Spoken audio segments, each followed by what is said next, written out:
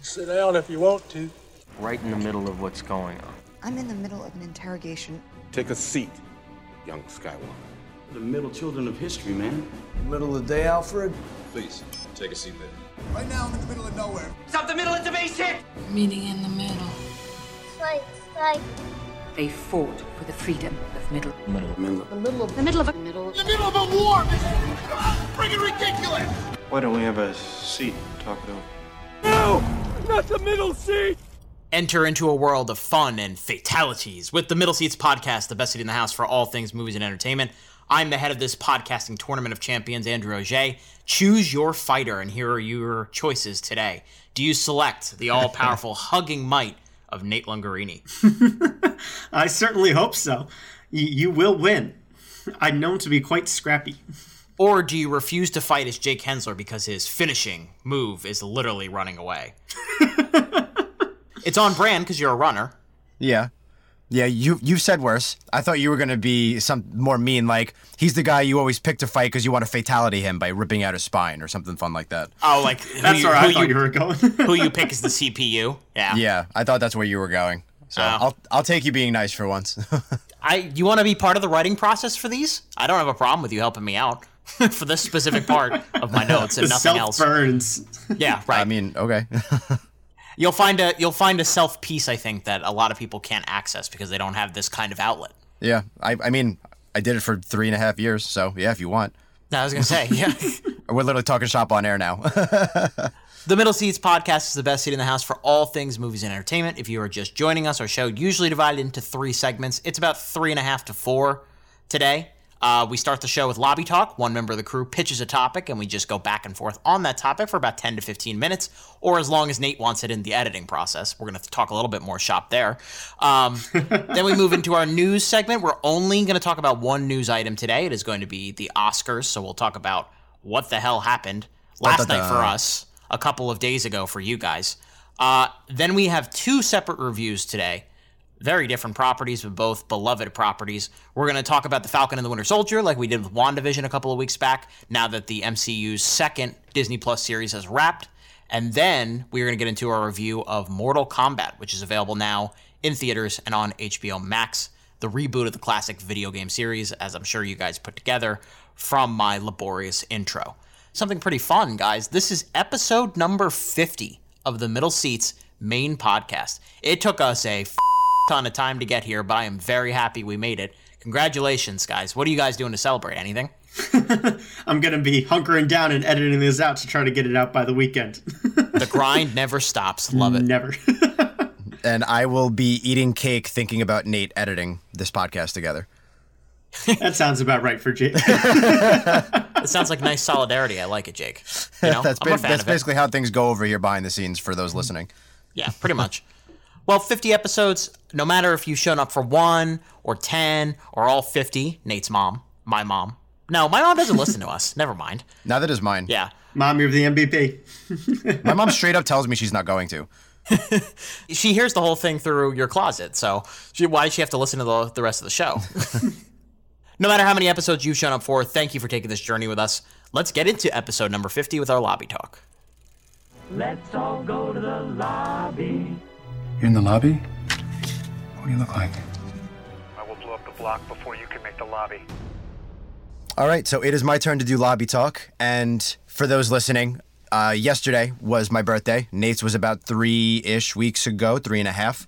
And I decided to find out, or I want to find out, who among us has the best birthday in terms of movies.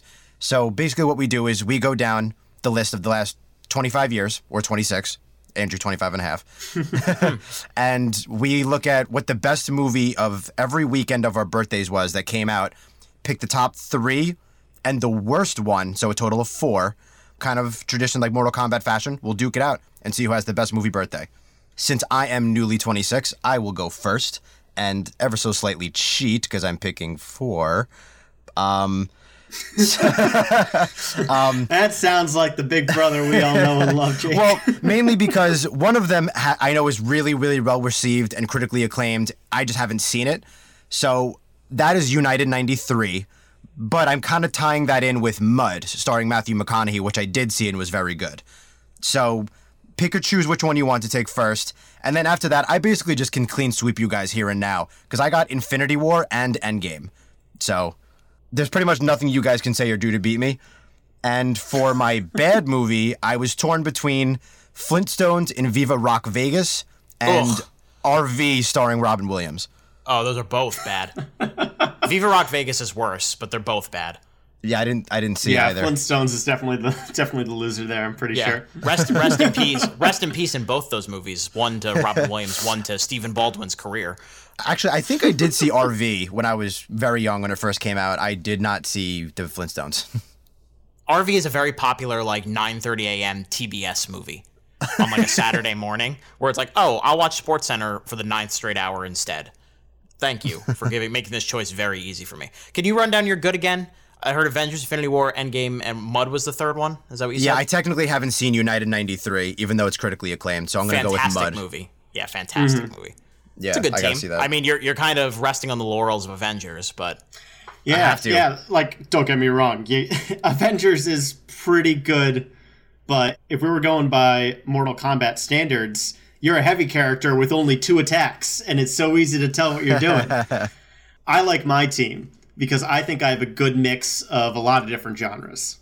All right, so 2018, A Quiet Place. 2015, Ex Machina. Ooh. Got her sci-fi fix there. And 2014, Captain America Winter Soldier. Ooh, that is a good team. Superheroes, horror, and sci-fi, all back to back to back. That is a good team. Okay. Mm-hmm. Well, I'll tell you, I'm gonna bitch and moan ever so slightly because being the last week in April means I always missed the big first weekend in May. So I missed a lot of like Spider-Mans and I missed a couple Star Wars. And even some Marvel movies. I missed the first Avengers. Oh, boo-hoo. You got the highest-grossing movie of all time and its predecessor. Get out of here.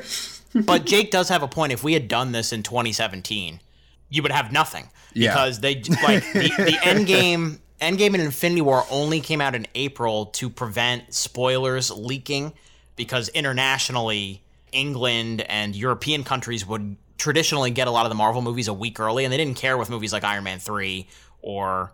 like Thor the Dark World, but like for Avengers Infinity War, Avengers Endgame, they felt the need to move up the schedule. So Jake would really be out on a limb if like that didn't happen because the last week of April is usually a wasteland because nobody wants to open anything the week before the beginning of the summer movie season. Mm-hmm.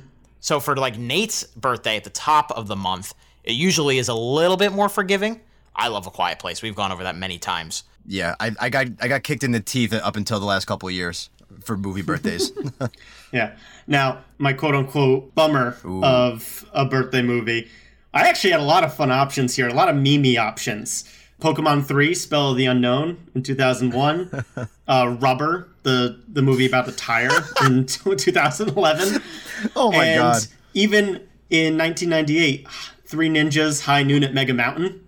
Oh boy. Remember when we watched that? Ugh. I loved that when I was like, I don't know, 8, 9, whenever that came out. I thought it was so fun. But I think the most unforgivable movie release during my early April birthday is 2009 Dragon Ball Evolution, the live action one. Yeah, that movie's horrible. It's really bad. Your birthday's pretty inconsistent. It's very swingy. If I remember correctly, because I remember things like this because I'm a sociopath, that was the same weekend that Hannah Montana the movie came out, I believe, as well. And Fast and Furious, yeah, the fourth same one, right? Yeah, 2 week span there, yeah. Mm-hmm. Ugh, that's tough. Is Three Ninjas, High Noon, and Mega Mountain the one with Hulk Hogan that we watched? Yes. Yeah. Oh man, it's hard to remember. I think we were a little inebriated for the majority of that movie. One more. Which one was Jason X? Oh, that was the one where he was in space. That apparently came out on my birthday. Yeah. Again, on brand. Not quite a summer movie, but like let's dump it the week before summer. You probably also had the Nightmare on Elm Street remake or close to that. That came out on, I think, April 30th, 2010. That movie's supposed to be awful as well. Let me transition to me because I am in a way different part of the year than you guys. September is very bipolar for movies. It's usually a mix of really bad stuff and like a couple of good... you'll get a good blockbuster every once in a while. There's no set theme to September like there is for like December or May or July or October, or like on a horrible scale, January. You know what I mean? So September had a lot of interesting different ones. My favorite movie that came out on my birthday weekend is Moneyball, which is a very personal movie to me. It's one of my favorite sports movies of all time. This was a good weekend for sports movies, by the way. I also had Remember the Titans, which is another favorite of mine. Even I know about that one. Yes. So Moneyball with Brad Pitt, of course, one of his best performances. A great sports movie about the Oakland A's in the early 2000s, and just fantastic performances from Pitt. Jonah Hill is in it. Chris Pratt is in it. The late Philip Seymour Hoffman. Really good movie. Written by Aaron Sorkin, who, of course, was nominated for an Oscar and has won an Oscar in the past. So we've got Moneyball. My second was Looper, which I think came out directly on my birthday, the year I turned old enough to see rated R movies legally without sneaking in. So I think that was the first rated R movie I saw when I was 17. Right? 17 That's pretty cool. CH? Yeah. And that movie delivers. Ryan Johnson, of course, who did Star Wars The Last Jedi, yada, yada, yada, Knives Out. Really cool sci-fi movie with Joseph Gordon-Levitt and Bruce Willis. I think it's gone a little under the radar in the last few years. It turns 10 years old next year. And then the year I was born, 1995, my birthday number 1 movie that weekend was Seven by David Fincher. Oh, wow. Brad Pitt. That is a classic. And Morgan Freeman and Kevin Spacey and Gwyneth Paltrow. he whispered Kevin Spacey. Yeah. Great crime movie that still lives on today. 25 years old that movie is. Wowie. What's your bad one? So there, like I said, it's very bipolar, so there's a lot of options. The worst one that I have personally seen is Abduction by Taylor Lautner. Oh, I remember. I didn't see it, but I remember that coming out. It was supposed to be his big, like, coming out action starring vehicle. It was right in the middle of the big Twilight run. Produced by his father, directed by the late John Singleton. It's one of the worst action movies I've ever seen in my life. It is horrible. It is one we're going to have to watch under the same conditions as Three Ninjas High Noon at Mega Mountain at some point because it's very funny. It is laugh out loud funny bad. That's the worst I've seen. That same weekend, Seven came out. Showgirls came out, which is notoriously one of the worst movies ever made, apparently. I've never seen it, but it is apparently an abomination. Some other notables I had, Shaun of the Dead, 50-50. That was good, too. Let's see. Legend of the Guardians, The Owls of Ga'Hoole, the Zack Snyder movie. So yeah, that's mine. Who do we like the best? Nate, can you do your 3 again, just for my memory? I got A Quiet Place. What are the other 2? Yep. Quiet Place, Ex Machina, and Captain America Winter Soldier. Dude, those are good. Good diversity. I've got good diversity, too. Jake's got the Juggernauts. Well, here's the thing. Can you vote for your own team? Because honestly, I'm not. I don't think I have the strongest team personally. But are you guys going to vote for one of yours? Ugh. I'm between mine and Nate's. I'm between Drew and mine. So does that mean we win? As much as I love Infinity War, I think I'm with you guys. I'm probably in between your 2 teams as well. Why don't you be the tiebreaker then? You tell us which team you like the best, and I guess that'll be the winner. Well, here's the thing, and not to ruffle your feathers here. I am in the minority boat of A Quiet Place is good, but a little overrated. I know, and just gonna punch me through the screen here. Well, I think Ex Machina is overrated, so they balance right, and out. I love that one. I love Ex Machina. I also love Winter Soldier. I think my favorite on your team is Seven, but I think Nate has a just ever so slightly stronger depth, just for my own personal taste. Like, if I'm gonna do my ratings for each of these, like, we're going deep here now. I was just ready to say I win and move on. Yeah, Jake. I think you win, but Jake has an 8.5 movie, a 9 and a 9. Nate has an 8, a 9, and a 9.5. I have 2 9s and 8.5. So let's go Nate. Nate wins. Yeah. Nate edges it out. He gets the nose. Flawless victory. Nice. That was good. Well done. All right, that'll do it. That was a fun lobby talk. Didn't require a lot of effort. Some of those movies probably got a little bit of Oscar buzz back in the day. So let's move into our news segment and talk about the movies that got Oscar buzz and Oscar wins this year. And this just in, a Newsbreak special report. This is breaking news. I've just been handed an urgent and horrifying news story. So at the time of this recording, the 93rd Academy Awards was last night. And we were all together to watch it. This is the first time that I've seen Jake since the fall, which was very nice. And it was his birthday, too, so he was celebrating. I definitely was. mostly no big surprises, except for one glaring thing, which we'll get to in a second. Nomadland took home 3 awards. It took home Best Picture, Best Actress, which Frances winning over Carey Mulligan and Vanessa Kirby and Viola Davis. You can't call it a surprise. I wouldn't have leaned that way at the beginning of the night. I was leaning towards Carey Mulligan. And then, of course, Chloe Zhao wins Best Director. Daniel Kaluuya gets his award for Judas. Great speech by the Minari grandmother for Best Supporting Actress. She was funny. She was hilarious. Yes, yeah. She was good. The whole ceremony took place at Union Station, a train station right near where the Dolby Theater is located in the Los Angeles area. And yeah, and then the whole show was weird. It was super, super weird. Like, I was on board with it for most of the night. They were clearly prioritizing longer speeches. They weren't doing a lot of skits and stuff. They were just letting it be like a personal, intimate experience. It was like we were watching a movie, documentary about one of the Oscar shows, because Steven Soderbergh shot the whole thing like it looked like Ocean's 11. I was digging the vibe. And then somewhere around the last half hour, it lost me. They sped through the in memoriam, and then they stacked the end of the show, clearly banking on a Chadwick Boseman Best Actor win, only for Anthony Hopkins to win and not even be there to accept the award, leaving Joaquin Phoenix and Questlove, of all people, with his silver gold Crocs, left to dry to end the show and like pitch it to like some after show, and then they just roll credits and nobody knew what to do. And it was in a world where the Moonlight La La Land thing didn't happen. It was probably the most awkward end to an Oscars ever. It's not the Oscars unless Hollywood pulls a Hollywood and just punches itself in its own ass. Right. It's a distant second, but it wasn't great. It was definitely uncomfortable. I thought Anthony Hopkins deserved the award, and we can go more into that in a second. But Nate, what was your overall impressions of the show? Yeah, I wasn't too happy with the show for most of it. Like, one of my favorite things is seeing clips of the movies, specifically the performances and like the costume design or the set design. Even like some cool behind the scenes stuff is always really cool to see. And even in a small little 10-second montage before they introduce each nominee, I always really appreciate that, because it's kind of like Hollywood showing you a little bit behind the curtain and what matters to the Academy there and what kind of things the Academy is looking for when they're coming up with these nominations. I've always appreciated that. I always thought the production value has been really, really high. And to be missing that for so much of the show, on top of all the things you already mentioned, Drew, I was pretty out of it maybe halfway through the show. And then the last half hour was ridiculous. It like reeled you back in, but in a bad way. Like when Glenn Close is twerking. You gotta pay attention. Oh my! We got so close to doing an entire show without any stupid, corny skits. That was close. Nice. Was that on purpose? So close. Yeah. Well done. I was not, but I'll take it.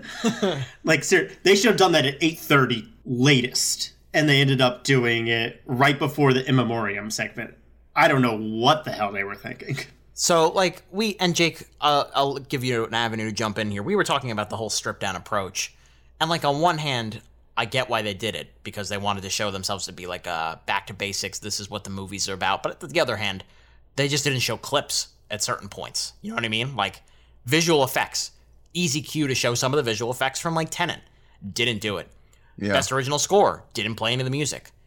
How are they going to learn from their mistakes? Because the ratings went way down, too. No, I'm not surprised there. Yeah, I was kind of in between you two. I liked it at first because it felt kind of intimate and personal, and I liked hearing, you know, everybody's takes and everybody's speeches and the actual people in Hollywood and their takes on movies. Like, I think that's interesting. But then, yeah, like Nate said, when they weren't, not even stopped, they just didn't show any clips. They didn't really play any music from the scores. And also, from my own personal preference, I haven't seen a lot of you guys in a while, so I wanted to talk to you guys and catch up. So I started to tune out a little bit toward the end. But yeah, I was really missing seeing all the, you know, the movie magic parts of the Oscars. So as cool as it was to get everybody's speeches and let them have their time, I like that. I'm cool with cutting a lot of the skits and letting people talk. For a lot of these people, this is one of the biggest moments of their lives, winning an Oscar. So let them talk. Give them more than 90 seconds. I'm fine with that. But I want to see, like Nate said, with the clips showing, like when Frances McDormand or Carey Mulligan, I want to see their best actress clip. I want to see Chadwick Boseman's best actor clip. I want to see the effects. I want to hear the score. I love all that stuff. So It was a weird Oscars. It was just weird. Yeah, and it wasn't like they were cutting the clips and the montages in order to make up for extra speech time.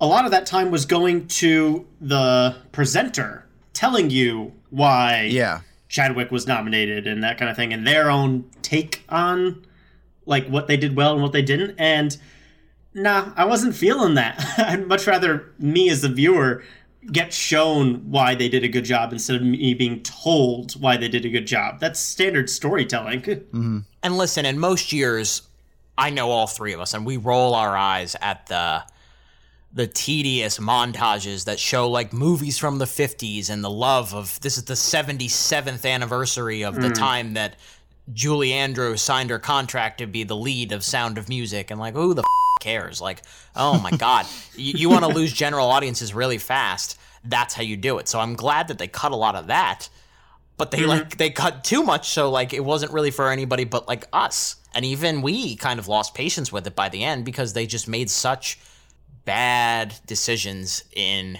certain very key aspects. It felt dry. Yes. And I don't like slamming the Oscars because that opens the gateway for the whole, let's add the best popular film category. And we don't need that. Right. Just look at the box office. Right. But like, they got to do better than this because they're like, I already heard people writing off the show before the show even started. Like, I didn't watch any of the movies this year. None of the movies were appealing to me. And that's one thing. But like, which I'm sorry to hear that. Yeah. You know, like make it like so that when you're watching the Oscars, like we watched it with a couple of people who hadn't seen some of the nominees. A lot of them did their homework this year, but those people, the homework assignment that they want after the Oscars is over is, oh my goodness, look at all these good movies I missed. These all look so appealing. Let me go and watch those. And I don't think the show did a good job of selling that. Does that make sense? Mm-mm. Yeah, I totally agree with you there. If you were watching the Oscars without seeing many of the movies, what about these movies is appealing to you now? We didn't get anything from them. Right, exactly. 93rd Oscars, I would recommend Promising Young Woman, Sound of Metal, The Father. Good crop of movies in there. I would watch all of them personally, if you haven't gotten a chance, but this is the last we'll talk about them for a while. Let's move into some new stuff. Our double review here. Let's start with our recap of the 6 episodes of The Falcon and the Winter Soldier on Disney+. Superheroes cannot be allowed to exist. I have no intention to leave my work unfinished. The world's upside down right now. Where do we start? Buck, I have a plan. Oh, yeah? What is it? Is you ready? Okay. You say you ready. What are you doing? Whole squad ready. Are you having a staring contest? Are you ready? Ready. Just blink. I mean, how old are you? The Falcon and the Winter Soldier premiered in the middle of March. It just wrapped up a couple of days ago at the time of recording. Last Friday, we are recording this on the next Monday. It was created by Malcolm Spellman, who was basically known for being like a co-producer on the show Empire with Terrence Howard and Taraji P. Henson. Directed by Kari Skogland. A lot of the episodes produced by some of the guys who did John Wick. You can see some of their influences in some of the action scenes. Very much a mix of, you know, a new story, but also the remnants of what we remember from the Captain America trilogy, for obvious reasons, because the shadow of Captain America is all over this series. It stars Anthony Mackie again as Falcon, a.k.a. Sam Wilson. It's got Sebastian Stan as... I don't know why the show was called The Falcon and the Winter Soldier. He's not the Winter Soldier anymore. I would have called it The Falcon and the White Wolf, but that probably wasn't as appealing to general audiences. But Bucky Barnes, that's who he's back as. Daniel Bruhl returns as Baron Zemo from Captain America Civil War. Emily Van Camp is back as Sharon Carter. Wyatt Russell, a very key new character, is John Walker, who assumes the mantle of Captain America for a good portion of the series, and we'll get into his development in a bit. And then Erin Kellyman plays Carly, who is the leader of this group called the Flag Smashers. They basically liked the world how Thanos left it and kind of were displaced and had their world kind of rocked a little bit by what happened when the Avengers eventually saved the world in Endgame and brought all those people back. It is very much a sequel to Captain America Civil War. It is a sequel to Avengers Endgame. And it's just a general progression of where we are in the MCU, because WandaVision didn't really touch on that.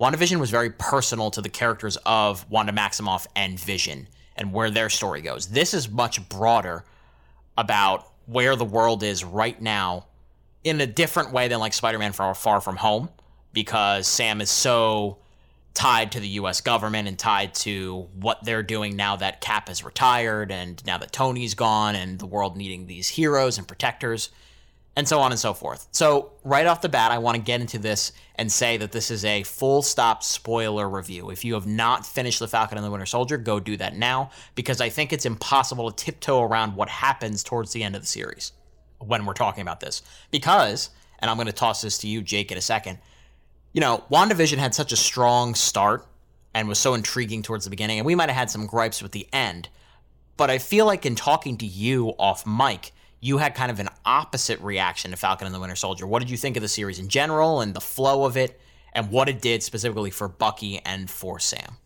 Yeah, well, for starters, Marvel has proved again, you know, what is this, like 12, 13 years running now, that they don't fail. It's pretty remarkable. But I never disliked the show. I was never not uninterested, but I thought the first 3 episodes were kind of lacking. A little bit, well, this is not a fair example for Andrew because he likes this movie better than I do, but it kind of on par with like an Iron Man 3 or like a Captain Marvel-ish maybe. Like, well, not bad. It was just fine at first. It was just all right. And then episode 4 I thought was honestly amazing. I thought episode 4 was great. Episode 5 maintained that momentum, was really good, and then I thought they wrapped it up really well with episode 6. So basically, I thought the last half was a lot better than the first half. But there's a lot of good stuff in this show by the end. I think Sam gets a great arc, not being ready for the Captain America mantle and then coming full swing by the end to being ready for it. But his journey there works. It makes sense. It's not just, I'm not sure. I guess I should. It's way deeper than that. He gets a lot to do. And Bucky gets a very therapeutic arc of, you know, trying to figure out his place in the world and Sam kind of helping him find it, which is another thing that I thought was great in the sense that I thought their chemistry was lacking in the first couple of episodes. Like, just straight up, I thought they weren't really a great duo without Cap. And that changed again in the last half. I thought they worked really well together by the end. I thought they came together really strong. I'm more than happy to see them come together again in the future. Like Andrew was saying, just the themes of this show, too. You know, Captain America is more than just a super soldier, and they really, really deep dive into that, at what it means to be Captain America, more than just a soldier, but, you know, doing the right thing, making the hard choices, standing up for what's right, planting your feet in the ground, and not moving, you know, like he says in Civil War. So I would have liked to see a little bit more in that in the beginning, but top to bottom, I'm really, really happy with the end, and Marvel just keeps on rolling, man. They're unstoppable.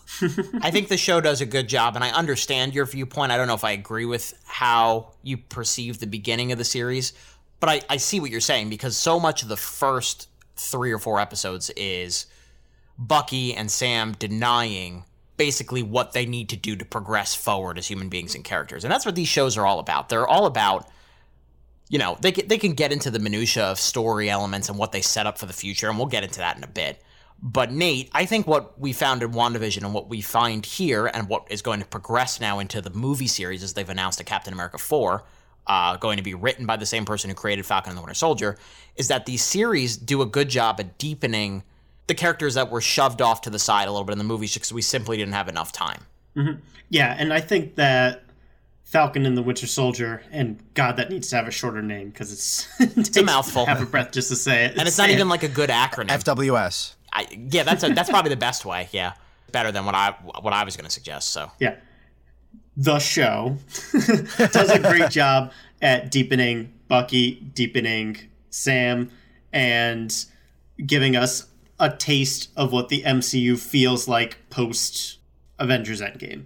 And I said the same thing with WandaVision. I think it did a phenomenal job with its title characters. I think it made me care a lot more than I had from just the movies, like you had mentioned there, Drew, which all the more power to Marvel. Keep rocking those because it works. I found this series as a whole pretty consistent. Like, I'd probably give every episode like a 3.5 out of 5 kind of thing, with some really cool moments and then some clunkier dialogue here or there, or I don't really feel what they're doing with the Flag Smashers in this episode. I'm just not getting it, that kind of stuff. But overall, I just had a pretty solid time the whole way through. I feel like WandaVision intrigued me more because there was more of a mystery behind it. And this was just standard action movie, kind of like second season Daredevil kind of stuff, where some really cool fight scenes, some really good looks at some characters. I really dug how they handled our fake Captain America, if you will. Me too. Yeah. Between him and Zemo, they kind of stole the show whenever it was focused on them.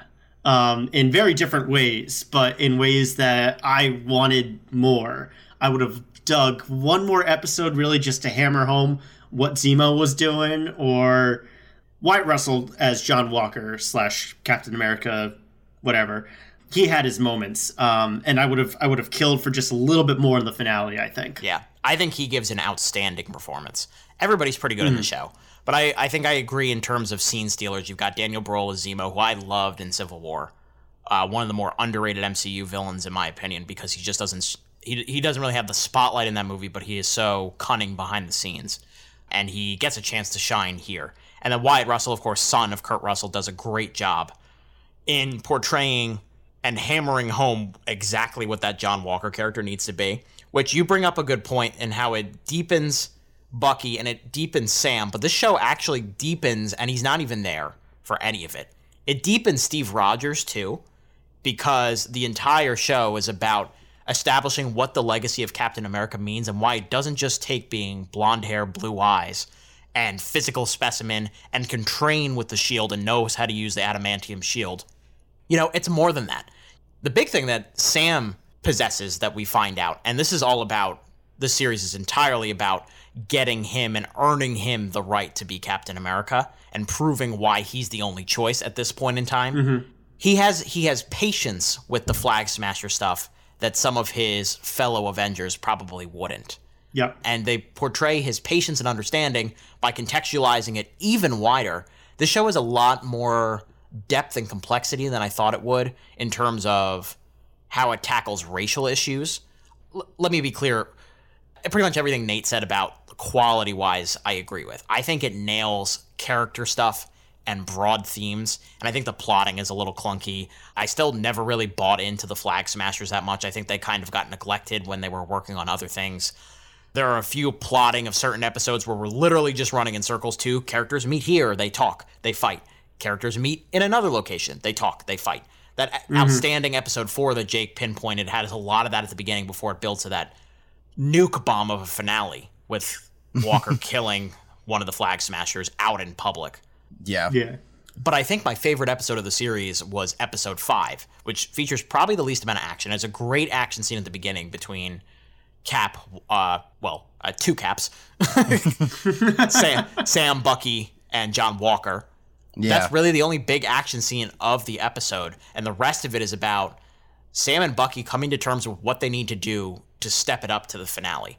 And I think one of my favorite aspects is the character of Isaiah, played by Carl Lumbly, who was a super soldier in the past, had moments where he tangoed with the Winter Soldier, and then America completely neglected him and screwed him. You see the hesitancy that Sam has to take on the Steve Rogers mantle, not just because of the legacy that Steve left behind, but because of the added pressure he's going to have, you know, being out in public, being a black Captain America. Like, they can't even just call him Falcon. They have to call him Black Falcon a lot of the times in the community. I was afraid when they started going down that road because I was like, okay, this is a silly superhero show where they banter and stuff like that. But again, Marvel does a nice job of using the extra time they have to spread out those themes across multiple episodes. I agree. I think the Flag Smasher stuff could have been handled a little bit better. There were times in the plot where I was like to be honest, I didn't 100% follow the power broker thing until I kind of sat with it and really thought about it for a minute. I'm like, what was all that? That was a little kind of confusing for me. That's one thing I was waiting to bring up because I didn't care for any of the power broker stuff. Yeah.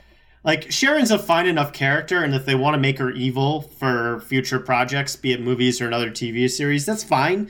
But all her actions never really stuck with me. She never sold me as as a villain, or B, as a successful one. The amount of times that she's in danger for no reason, the amount of time that she's killing her own self-interest for no reason was just weird. And also, like, I called that by, like, episode 3 because of her behavior. Like, it makes Sam look kind of stupid that he's not, like, picking up red flags that, like, oh, she just happens to have a really nice luxury apartment even though she's been on the run for 7 years or whatever in the nice part of town. And she just happens to be everywhere. Doesn't she say that she's blipped, so she became the power broker in 2 years? It's weird. She directly is like, oh, I have meetings with clients, so you guys have to hide. And it's like, oh, I wonder who those clients are, you know? Like, she's very obviously up to something shady. And I think it is up to future projects to further develop that. I think that's what they're banking on. Because, like, I could understand a motivation from her standpoint, but they didn't sell it. They didn't sell it for me. I needed a little bit more to really buy that. I don't think any of the problems I had have to do with Emily Van Camp or Erin Kellyman as Carly. I think they do fine. It's more of a writing thing. Yeah, that's what I was thinking also. I think the writing wasn't perfect. Like Nate was saying, there's dialogue things where I just straight up was like, that could have been written better. But even in dialogue and plotting. But I do think with the announcement of Captain America 4, I need more details. But honestly, having the Steve Rogers Captain America for 8 years, however long it was, what an awesome transition to give us a Black Captain America. What a way to do it. I mean... Yeah, I'm really glad that this moment wasn't just like, in between movies, oh, I'm really good with the shield now. I'm Captain America. And it's, even from producing standpoint, it's kind of genius. Like, there was some controversy over Michael B. Jordan being the Human Torch. This is a brilliant way to give us a... And especially in the wake of Chadwick Boseman passing, this was really, really awesome way to do it. Yeah. And I think Sam totally fits the bill after this. I was never a huge Falcon fan, and hearing him help Bucky, hearing him talk to those senators in the last episode, seeing him in that new kick-ass suit, stepping up to the mantle, earning that mantle, like, I'm kind of in. I'm kind of cool with this. Yeah, I'll sign on to that. Yeah. It's interesting, the Chadwick Boseman comment you make. I wanted to contrast and compare how this show does things compared to, like, Black Panther, in terms of Black Panther is such a celebration of Black excellence, whereas this is very much an American Black story, if that makes sense. It is deeply shrouded in shame and acceptance and forging a new path, which, again, level of nuance that I didn't expect. And can I just say, if we're going to get, like, pea-brained about it, love the suit. First of all, think it's pretty ingenious that they used Wakanda as the source of the suit, because, again, embracing Black culture. But also, it just looks dope as hell. It looks so cool. And throughout the entire show, but even in the final episode too, they just were able to come up with cool ways to use a jetpack and wings in a fight that I've always loved Marvel for. They can make powers and superhuman technology or whatever they need for their heroes to work in such a creative way that DC has never come close to doing in a live action setting before. I love the use of the jetpack through all, like, the close corridor fights, and then just seeing his wings take out helicopters and people throughout that final fight scene was just chef's kiss. Good work, action coordinators, man. You know what Marvel does a really good job at? They do a really good job at developing the characters through how they fight. We haven't really talked about Bucky a lot, and I think the show does a really good job at showing what the new Bucky looks like, which is a mix between the cold-hearted assassin of Winter Soldier and this new leaf he's trying to turn. So you can tell he's still very proficient with hand-to-hand combat, but he's clearly holding back. Like, he could have killed John Walker in 10 seconds. Remember how he whoops Steve in the Winter Soldier. The only reason that Steve survives that freeway fight between them in Captain America: The Winter Soldier is because he rips his mask off, and then there's a little confusion there. Like, otherwise, otherwise it would have been curtains. This show definitely sold the fact that he is a super soldier. Like, he jumped out of a helicopter in the first or second episode? Yeah, and uses his arm as, like, the cushioning. At the time, like, you're dead. What are you doing? and then I had to, like, go back and, like, research powers and abilities. Like, oh shit, no, it's more than just a robot arm. He is a super soldier on top of that. Right. He was keeping up with Black Panther and Civil War on that freeway fight. Yeah. Like, he has superhuman abilities too. Another good callback to Winter Soldier, by the way, when Steve jumps out of the plane at the beginning with no parachute. Oh, yeah. Just ridiculous. Yeah. And see, it's actually interesting you guys said that, because that was one of my issues in the beginning. I wanted to see more from Bucky. I'm like, he is on par with Black Panther and Captain America in terms of fighting. Show me that. And I know he's supposed to be holding back and he's turning over a new leaf, but when it comes to terrorists, I want to see him kick some ass. Yeah, but he doesn't want to kill people, like... Mm-hmm. I know, but if he and Sam are losing, he's kind of, I wanted a little bit more from that in the beginning. But I think basically all my problems in the first 3 episodes were made up for in the last 3, honestly. Yeah. All the stuff with his therapist I was hit and miss with, too. I'm kind of glad they excised that towards the end of the run. Yeah, well, but they replaced it with the boat stuff with Sam's sister, which I like the character, but I didn't care for all the screen time that it got. It was such a C story to me. Yeah. And at that time, I needed the Flag Smashers to be a threat or something, and it just wasn't there. Yeah, I kind of feel that way too, Nate. But as far as like Bucky's arc goes, I really like Sam's dialogue with him in episode 5, where he's talking about like you're not really going through and like forgiving and moving on. You're kind of avenging. You're looking at all these people that you've harmed before, but like if you want the results that you want, you have to do more work than just talking to a therapist and kind of moseying your way into doing good. Like you really got to go more all in on this. Yeah. And that formed their teammate and friendship and bond that I was looking for in the earlier episode. So like it was funny. After the 3rd episode, I wasn't trash talking it at all, but I was just kind of saying I was underwhelmed. And then episode 4 was like, yeah, we heard you talking. Yeah, that's what I mean. Like, that's what these long form storytelling things are good for, too. And again, that exact thing you were just saying, deepen Sam again. Remember how we met Sam? He was doing counseling for PTSD people, and Steve just happens to meet him. Well, I mean, they run past each other, but Steve meets him at the therapy session. And from right there, you get an idea of who Sam Wilson is as a person. And that is very important to selling him as the next Captain America. All right, we have another review to do, so let's do final thoughts here on Falcon and the Winter Soldier. Nate, final thoughts. Yeah, I like the show. I think I like WandaVision a little bit more, but it's very close. I've been very satisfied with the quality of these 2 Disney Plus shows, and I do think they're worth anybody's time if anyone's still on the fence on the MCU stuff post-Endgame. I'd probably go low-end plush recliner, definitely higher than a wooden seat. But overall, just thoroughly enjoyed the show. I like the deep dive of the characters like we've been harping on for this entire segment. And just keep it coming. Let's bring on Loki next. Yep, Loki premieres in June, so we get a little bit of a break. There's a Star Wars show in between, so not really for me. But Jake, final thoughts. Yeah, similar to Nate.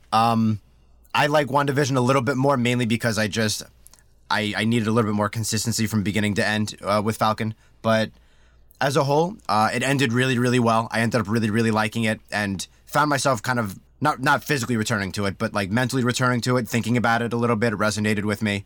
Even though I think the Flag Smashers needed to be fleshed out more, needed a little more depth, I did think it was interesting that, like Marvel is sometimes criticized for their villains, but here I kind of understood. I didn't agree with them because they were, murdering people and like bombing Senate and stuff like that. But yeah, they throw out all their relatability in the last 2 episodes. Yeah, but I their motive I found interesting. They were like, yeah, it's great that we were brought back, but our own governments, like to the people who were blipped, the governments were basically like, I don't know what to tell you, and weren't really looking out for them. And we are, and we need to take control of this establishment and make sure that everybody's looked out for. And I'm like, oh, you know what? All right, that's interesting. Like, I hear you. And then Sam talks to Carly, and they have a great dialogue about that. And he's like, I understand what you're saying, but you got to go about it differently. And again, just furthering Sam's depth of character. So overall, another rock solid production for Marvel. Same with Nate, low end plush recliner, but yeah, just very good. And I think Loki, the trailer for Loki looks so good. So I'll just, we'll review that in a few months as well, I'm sure. I'll keep it brief because I pretty much echo everything you guys said. I would go a little bit below WandaVision, still give it a plush recliner. One thing we didn't talk about at all is Julia Louis-Dreyfus is now in the MCU. Oh, That's yeah. awesome. Valentina Allegra de Fontaine is her character's name. She clearly has something to do with John Walker's U.S. agent going forward. She's supposed to be in Black Widow as well. Excited to see what the context of that is and to learn more about what her character's deal is. But for now, let's talk about Sam and Bucky. Again, they're the title characters of the show, and the show does a great job at developing them. Everything else is a little bit more up and down. I think mostly I was satisfied with everything. I think the action is cool. I think Henry Jackman's score is awesome. And if you listen to it, we spoiled the shit out of this already, but if you haven't watched it, give it your time, basically, is what I got to say about Falcon and Winter Soldier.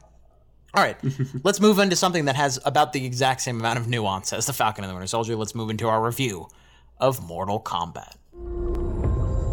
First learned about this 7 years ago on a mission in Brazil to capture a wanted fugitive. It had the same marking you do, Cole. Means you've been chosen. Throughout history, different cultures all over the world reference a great tournament as Mortal Kombat.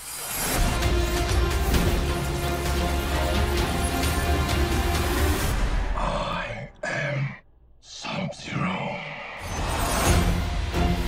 Get over here!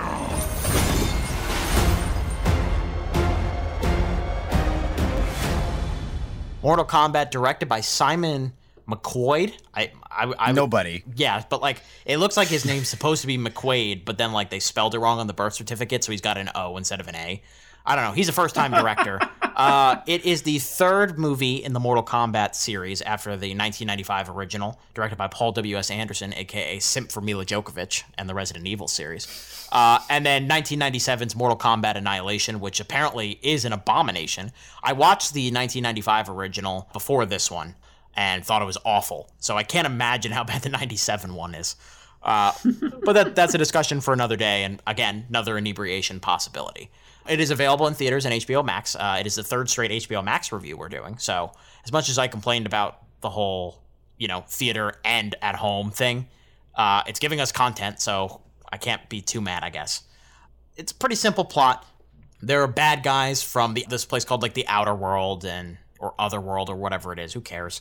And they... So you didn't love this movie, Drew? Is that what I'm gathering? No, you'll be surprised. It's just like, who cares about the plot part of it? So there are a bunch of villains. They've won 9 straight Mortal Kombat tournaments, which is between people on Earth and people in this dark world place. If they win a 10th in a row, they get to conquer Earth.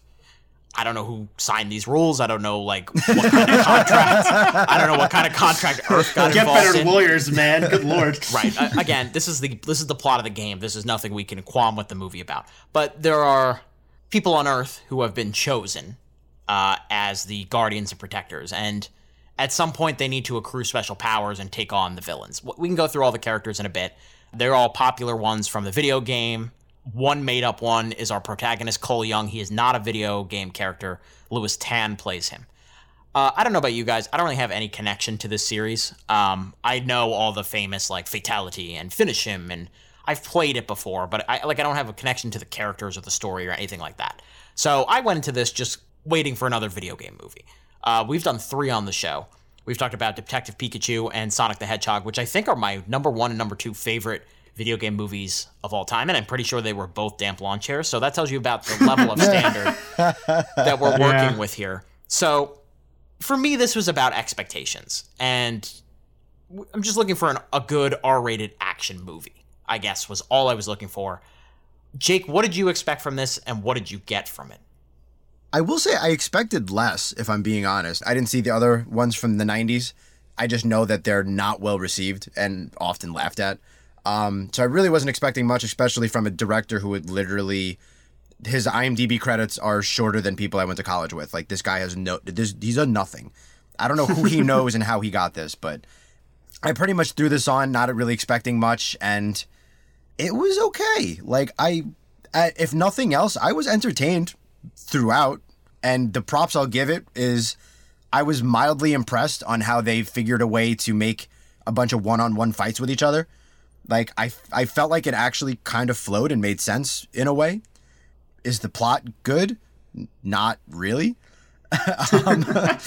Are there certainly better movies? Yes. Yes, there are better movies, yes. Yeah, like most movies are better. Really? But honestly, I think one of the most important things for movies to do is be entertaining. That is ultimately why people go to the movies. That or for artwork, and this is not that. So you go for this to be entertained, and I pretty much was for most of it. There's some rough acting in there. There's some rough dialogue in there, but there is some good action. I briefly forgot it was rated R, so when there was like blood splatter 10 minutes in. I was like, oh. You were reminded really quick, yes. Yeah, I was like, oh, okay. I'm cool with that. Mortal Kombat should be rated R. I'm fine with that. So I wouldn't say it was a good movie, but it was still better than I expected. Nate, I mean, what were you thinking going into this? What was your headspace? My headspace was, this is going to be just like Godzilla vs. Kong, where the plot doesn't matter. We just need to see the fighty people do fighty things. Yep. And yes, it's succeeded in making the Mortal Kombat characters fight other Mortal Kombat characters. I definitely sound a little bit lower than you do, at least on the offset here, Jake, where I was not entertained. I was pretty bored for probably every other fight. Oh, okay. Maybe it was the CG that was throwing me off. There was some really bad green screen work in here, and there are a lot of really weird backgrounds. Yeah, important to note, I don't think the budget was anything special. Mm-hmm. Like, compared to, like, Godzilla vs. Kong. Not that we're comparing them. Yeah, $50 million budget, so... This is the issue. If you're familiar at all with the Mortal Kombat characters, two most probably infamous ones are Sub-Zero and Scorpion. And without spoiling what they do in the movie's plot, their characters are pretty exposition light, which works to the movie's favor a million times because you just get to focus on the action scenes and the character beats, if you will, and enjoy the hell out of that. They treat Sub-Zero like a horror movie villain most of the movie. Yeah, and he works really well. Sub-Zero works phenomenally well, especially in the action scenes too, because their CGI budget is super high for whatever they're doing with his ice effects. It's awesome. Every other character, though, is exposition dump. The Sonya Blade in particular is so bad. And they're all straight. They're straight-faced. They're serious the entire time. And that's when the movie falls apart. And unfortunately, it falls apart often for me. So I was not too high on this movie. It had a couple moments, but do not call me this movie's biggest fan. That's for sure. Yeah. So before I launch into me, can I just get a clarification? Home or theaters? Home. Yeah, I don't think this needs a theaters. You're fine at home. So I saw it in the theaters, and I think it did make a difference for me. Because the audience behind it was having a pretty good time. This had a very good opening weekend. We are headed, Nate is giddy about this, we are headed back towards some sense of normalcy at the box office. We're not going to get there all the way probably till at least the winter. But, you know, this did really well for what it was supposed to be. It's already made $55 million or $51 million on a $55 million budget worldwide. Wow. 10 to 15 here. Which means you're probably going to get a sequel to this. And this movie's overall legacy depends on there being a sequel to me. I'm leaning more towards Jake because I kind of agree with pretty much everything he said here. I had very, very simple expectations for this. Just show me cool fights. Like, I don't even really care how long it takes to get there, as long as it gets there at some point. Well, I mean, obviously, don't bore me to tears in the in-between time. And for the most part, I think the movie is tongue-in-cheek enough. It's not good. And you're right, there is a lot of exposition. There are a lot of clunky acting performances. Some of the characters are really shallow. But, like, they're doing cool stuff in between. So I was kind of okay with it. And the action scenes I thought were all very well executed. I kind of disagree. I liked pretty much every action scene. Gloriously violent. That's the whole frickin' point of Mortal Kombat. Yeah, which but good. Shouldn't be taken for granted because the 1995 and 1997 movies are PG-13. So yeah, how do you do that? What the is that? Like, Deadpool happened, I think, really. This movie exists because Deadpool did well. Yeah, there's probably... it's a good comp. Yeah, I think probably.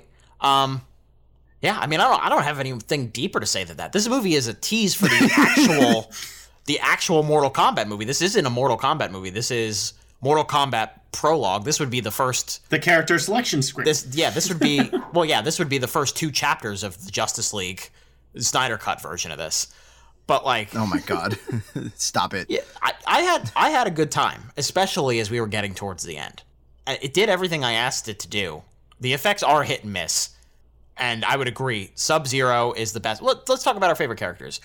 Let's take Sub-Zero off the board because I think he is pretty much unanimously the coolest thing in this movie. If you had to pick like a second person that you found interesting, that's the wrong word. Let's say we're on that menu where every character's listed there. Who are you picking? Jake? Damn, you take Sub-Zero out? This is not a good sign. I'm going through. Me, I didn't love our main character, but he had his moments.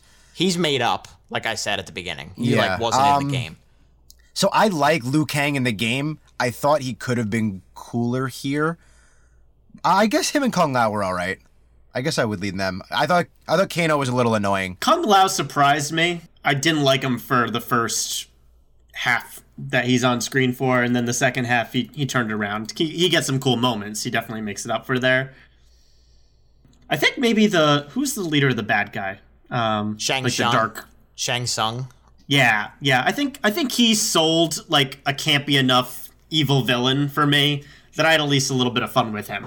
My man's just sucking souls out of people. Like that's his shtick. Yeah, that's his thing. That's being memed already. Mm-hmm. And I definitely will give the movie its credit there that I think everyone's signature move, if you will, not necessarily fatalities because you have to leave enough characters alive for a sequel, but everyone's major signature move was present in the fight scenes in some capacity, which was what it should do, and I'm glad it succeeded. What about you, Andrew? I lean towards Kung Lao. I like his hat. I think it's a cool hat. I like Hanzo at the beginning in the prologue, played by Hiroyuki Sanada, who is a very popular Asian actor. In terms of the bad guys, I mean, like, Goro. I just love the design of Goro. Remind me to bring up a point about Goro when we get into the spoiler section. I have words about Goro. Machamp looking. Yes. Oh, Nate, I love that. Kano, I disagree. I agree in terms of, like, his powers are kind of stupid and he was kind of a punk, but I thought Josh Lawson, who played the character, actually brought some fun to the role. He's just like a cheeky Australian. Is that the same guy who does Captain Boomerang? No, in Suicide Squad? No. Wait, Captain Boomerang is Jai Courtney. Jai Courtney. That's Andrew's boy. Yes, my least favorite actor of all time. Oh, similar vibes. Right, channeling the same kind of performance. Campy, bad performance, but like in a way that was like on brand for the movie, I think. I enjoyed when he was on screen because at least he was having more fun than everybody else. I want to talk about Lord Raiden for a second. And then we should probably launch into spoilers at some point. Like, my God, talk about getting a paycheck for doing nothing. He just stands there. I was disappointed with that character as well. Like, I think after Sub-Zero and Scorpion, he's the most iconic Mortal Kombat character there is. That's not this movie's fault, because the other 95 version movie does this as well, where he's played by Christopher Lambert in a stunning performance of ineptitude. But, like... Nice vocabulary. Like, it's the same thing in that version where he can't interfere or do anything. So it's like, why? What is the point? He can't participate in Mortal Kombat, so he just looks cool and watches Mortal Kombat. Like, well, it's one thing to say I can't interfere, but I've at least gathered you all here together. But he straight up blasts these people for not being prepared a month before a millennia long without even schedule knowing what it between is. Mortal Kombat tournaments. Yeah, they just learned what the tournament it is too. And he blames them for that? Like, come the f*** on, man. At least give him, if it's not a battle to the death, at least give him a fight with Shang Tsung. Like, hey, you're cheating. I don't care. We're going to fight about this for a minute until something else interferes. Like, give us something. Yeah. All right, we're like towing the line between spoilers, whatever that means. Yeah, I basically gave my final thoughts already. I'm like, done with I was going to movie. say, yeah, we're not going to have a lot to say. We're not going to have a lot to say in spoilers. We can talk about some of our coolest kills and stuff, but let's get into our ratings. If you're joining us for the first time, although we probably should have done this in the Falcon and the Winter Soldier part, but whatever. Love a movie, we give it a royal throne. Think a movie's really good, give it a plush recliner. Think a movie is solid with flaws, like pretty big flaws at points, wooded seat. Inverse, bad movie, good things in it, damp lawn chair. Horrible movie, sleazy outhouse. Bag of popcorn if you think you should see it in theaters. Nate, Mortal Kombat rating, please. Yeah, for the most part, they're going to do your characters justice. So if you're a Mortal Kombat fan and you're just here for the spectacle, you'll have a decent time with this. If you have no connection to it whatsoever, like I do, like I literally just know the character names and kind of like their shtick, and that's about it, you're going to care a whole lot less. And that's basically where I wind up here. This is a damp lawn chair with some great YouTube clips that you can search up later and relive the glory days. But other than that, there's not too much to gain here. It's pretty clunky writing. They should have gone more campy and less serious with all the exposition there is, especially the first half of this movie. It's pretty bad. Overall, I can't recommend this in good taste unless you're a huge Mortal Kombat fan, in which case you'll have your fun. If you have the opportunity to see it in theaters, I think you should see it for that, with that asterisk that you should probably be a fan to give this any time to begin with. Yeah, here's the thing. This movie confused me because I'm like, I watch this movie and I go, I'm aware this is not exactly a good or well-made movie, but I was pretty entertained throughout. So it's kind of a weird in-between zone that this one falls in. But basically what happens is I liked watching the action, and I was mildly surprised, dare I say impressed, that the lead-ups to the fights sort of made sense. Like, who was fighting who and why. I was like, I buy that. But outside of that, it's not really anything good. So, I don't know. I'm probably going to go... There was a second where I was considering some wooden seats, but I'm going to go damp lawn chair. Traitor. Are you kidding me? I got to recognize it's not a good... The fights are fun, but it's not like a good movie. So, I don't know. It's entertaining. It's a really fun damp lawn chair. What a disgusting backtrack. You crack open a couple beers. You crack open a couple beers. You kind of forget you're in the damp lawn chair. You know. This is the same conversation we had Godzilla versus Kong, but Godzilla at least has more fun than this, my opinion. Yeah, I mean, like, so this is my favorite video game movie of all time, and it's a wooden seat. So that tells you what you need to know. Wow. Listen, like, if I'm the teacher and I'm grading Mortal Kombat, it gets a B+ to an A- in the action, and it gets like a C in the story and character and dialogue department. So that averages out to like a B, and for this movie, that's a win, because I expected this to be horrible, and it wasn't. That's the thing. It's like a pretty rewatchable damp lawn chair. I wouldn't mind seeing this again, just knowing like the bad stuff is bad, but the action's fun. So I don't know. See, here's the thing. Like, I started to rewatch some of it this afternoon. I was like, maybe I should stop watching this because this is going to hurt my case here a little bit. But for now, this is a wooden seat. Let's get into spoilers. This will be quick. If you have not seen Mortal Kombat, don't join us. If you have, please do. Whoa! Oh, spoiler alert. Spoiler alert! Spoiler alert! Excuse me, spoiler alert! So my Goro point was pretty quick and stupid. It basically was just that this is 2 straight reviews now where we've had a character like pop back a limb. Kong putting his shoulder back in Godzilla vs. Kong, and Goro like unsnapping his broken wrist. I thought it was pretty cool. He goes down like a bit of a bitch, but like... Isn't he like the main boss from one of the first He's like Mortal the main Kombat boss's games? pet in the more recent one. I played the one that came out like 10 years ago. Combat X or whatever it was. Either way, like, him and Reptile are some of the most iconic villains of Mortal Kombat, and they both go down like idiots. Well, like, here's the thing about Goro. One, he had it worse in the 95 version, because he dies when Johnny Cage, who's not in the movie, by the way, but is teased for the sequel, punches him in the nuts, and that's how he's taken out. Like... To be fair, that is his signature move from the video game. He does the split and just goes straight for the crotch. I guess, but like, oh my god. Yeah. The tone of it was very weird. Like, that's how he goes down? Yeah. So, like, in this version, he puts up a fight, but, like, Cole should not be able to beat him. Cole can't beat, like, D-list Conor McGregor wannabes in the MMA field. He's not beating Goro alone.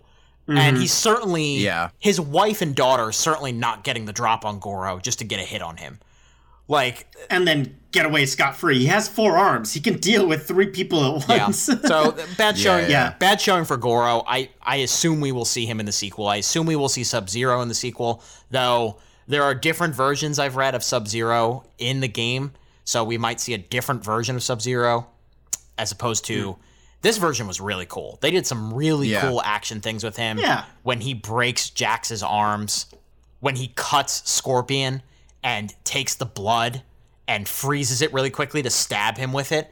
Like, great. That scene's from the trailers too, and it works so well. Yeah, fantastic choreography in that last fight. Mm-hmm. Sub-Zero's easily the coolest part of this. But I liked Scorpion as well. I think it was relatively obvious what they were going to do with him, like how he was coming back. Well, I bet you early screenwriting part of this that Cole was going to like get possessed by Scorpion or something. They were hinting like the lineage was there the entire movie. And I think it would have been a lot better if Cole Young had just became Scorpion by the end or something along those lines. I kind of thought that might happen, but then I was like, I feel like Scorpion's name isn't Cole Young, so.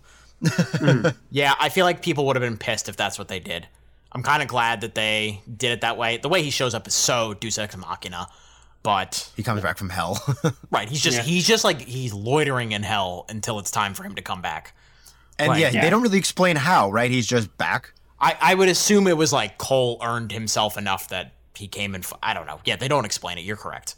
It's dumb. The fight scene's cool. But I'd be very okay if Cole Young died off screen in between this movie and the next one. I don't think that's going to happen, but yeah.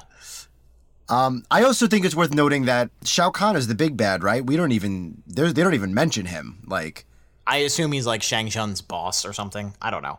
Don't look at me. He's kind of supposed to be the Thanos, like he's in charge of everything and he's going to conquer everybody, but like, you don't even tease him. You don't even like nothing. Mm-hmm. I thought that was weird. I'm glad they got all of this housekeeping out of the way because the next movie should really just be 85% action.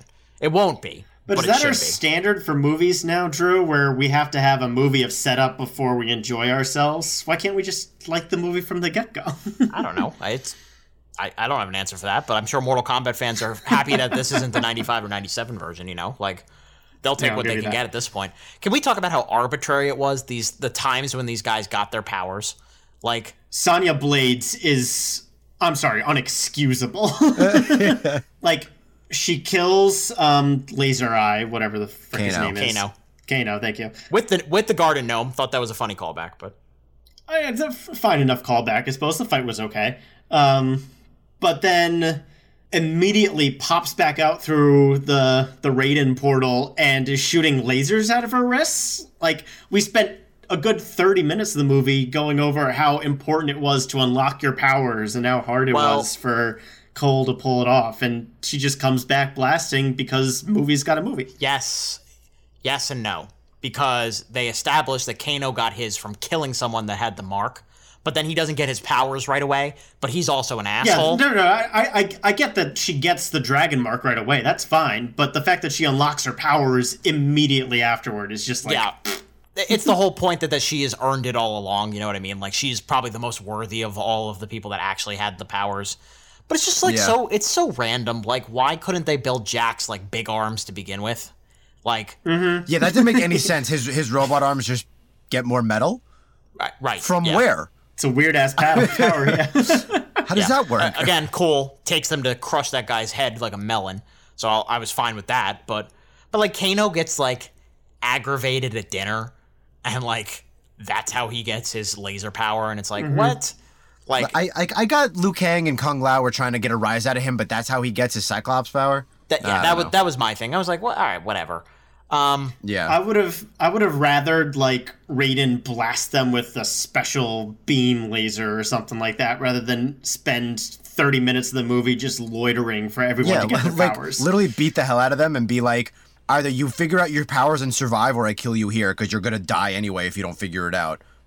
Thunderblast. Or even just, they have their powers to begin with, and Lord Radiant recruits them like Nick Fury in the Avengers. I would have taken that for this movie instead. Nate, I forget if you were the one to tell me this, but this would be on brand for you to tell me this, but somebody said that Cole Young literally gets plot armor. Like, that isn't a me statement, but that is a me type comment. Right. That is funny. Pretty weird power set right there. Yeah. It extends to his family too. Like, Sub-Zero has no issue killing mother and child at the beginning of the movie, and the fact that Cole Young gets to keep his for basically no reason annoyed me a little bit. Well, I mean, like, he tries He tries to kill him. You can't be too hard R. It's too Hollywoody. It's a Mortal Kombat movie. Make him have a tragic backstory. Make them die, and that's how his powers get awakened, kind of thing. Yeah. That would have been a little bit more interesting to me. The weak excuse I have for that is the entire concept that he got to them quicker than Scorpion did at the beginning of the movie. Whatever. I don't know. That's the only thing I can think of. Favorite kill in the whole movie for me was Kung Lao using his cool hat to cut the I think her character name is as like a chainsaw there. Yeah, Natara, who has no lines, cuts her in half. Like, ugh. See, those are awesome. Those are that is a fatality in at least one of the recent Mortal Kombat ones. He literally just saws somebody in half. Let's talk about like how they integrate the catchphrases too. I thought I had fun with them. Like when he says flawless victory after that. The flawless victory. That's the right level of camp. That's what I expected from this movie the whole time through. I didn't need Sonya Blade doing research on the millennia-old Mortal Kombat tournaments prior to this. The flawless victory made me laugh. Yeah. I was like, oh, okay. I wasn't expecting that, but I'll take it. Get Over Here. Yeah. A classic. Yeah, they played that out in the trailer, so I was kind of ready for that one, but like... Yeah. Yeah. I did really like that Kung Lao one. I think that was the standout one for me. Like, that's so over the top in a way that just crushing someone's skull together wasn't as exciting for me. We got that at a Game of Thrones a couple of years back. We did not get Spinning Hat Chainsaw. Yeah. I think that was probably one of my standouts too, aside from whenever Sub-Zero decides to f somebody up. The Goro fight was underwhelming, but the way that they cut him open was pretty cool. Yeah. I was thinking that too. I give a little like, ooh, wow, okay. And Scorpion's win was pretty cool too, I thought. Yes. That whole fight scene was fun. Yeah. It ended a little anticlimactically, but it was fun. If Sub-Zero is your big bad, they could have found a better way to kill him than just like, he just got stabbed in the chest, basically. Mm-hmm. It was a dramatic, like, ninja sacrifice goodbye more than anything. And then he, like, disappears, so it looks like they're trying to keep him around, or at least, you said, a version of him for the next movie. And that's disappointing. It's called Mortal Kombat. We expect fatalities. Yeah. And there weren't as many as I wanted from this movie. Right, well, that's what I was saying. I think Sub-Zero will be back, but it may not be that version of Sub-Zero. Like, somebody else will have his skill set, though. I don't know. All right, I'm running out of steam. Are you guys ready to wrap? Yeah. Go ahead, Jake. I know you've given your final thoughts like 4 times now, but do it one more time for the people. Nate always tells me how he has to cut out my audio because I repeat myself, but yeah, repeating is, was the story great? No. Was the fighting good? Yeah. And if you like fighting action movies, then you might have fun with this. I did, to an extent. I did. It was amused. So, there you go. Not even ironically, put that on the poster. Was the fighting good? Yeah. Yeah, it was. I was pleasantly surprised. It was better than I expected. Nate, final thoughts. Yeah, sticking to my damp lawn chair.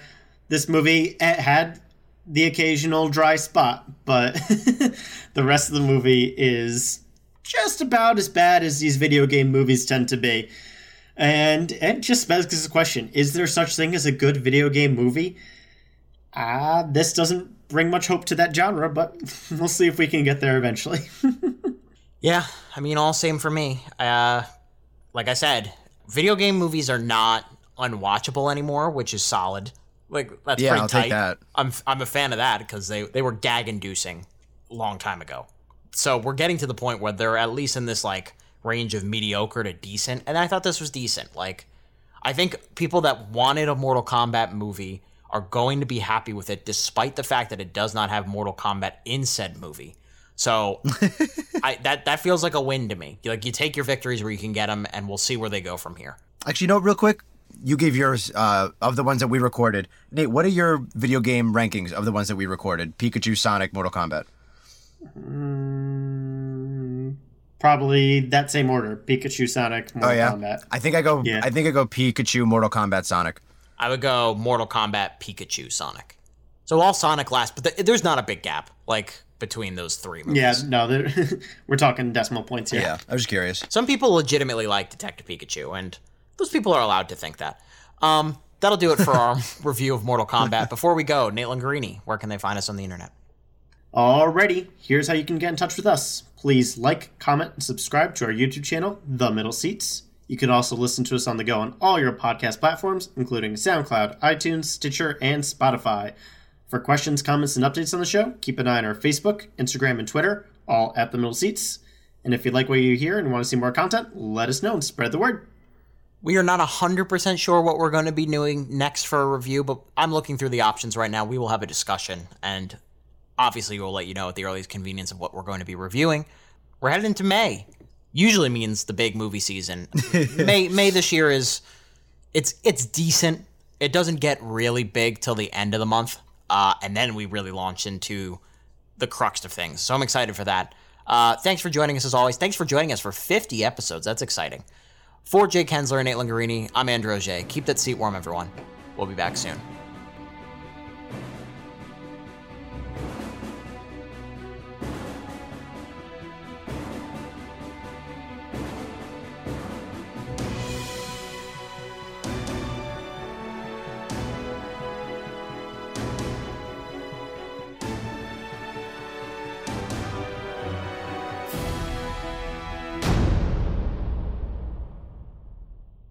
Mortal Kombat!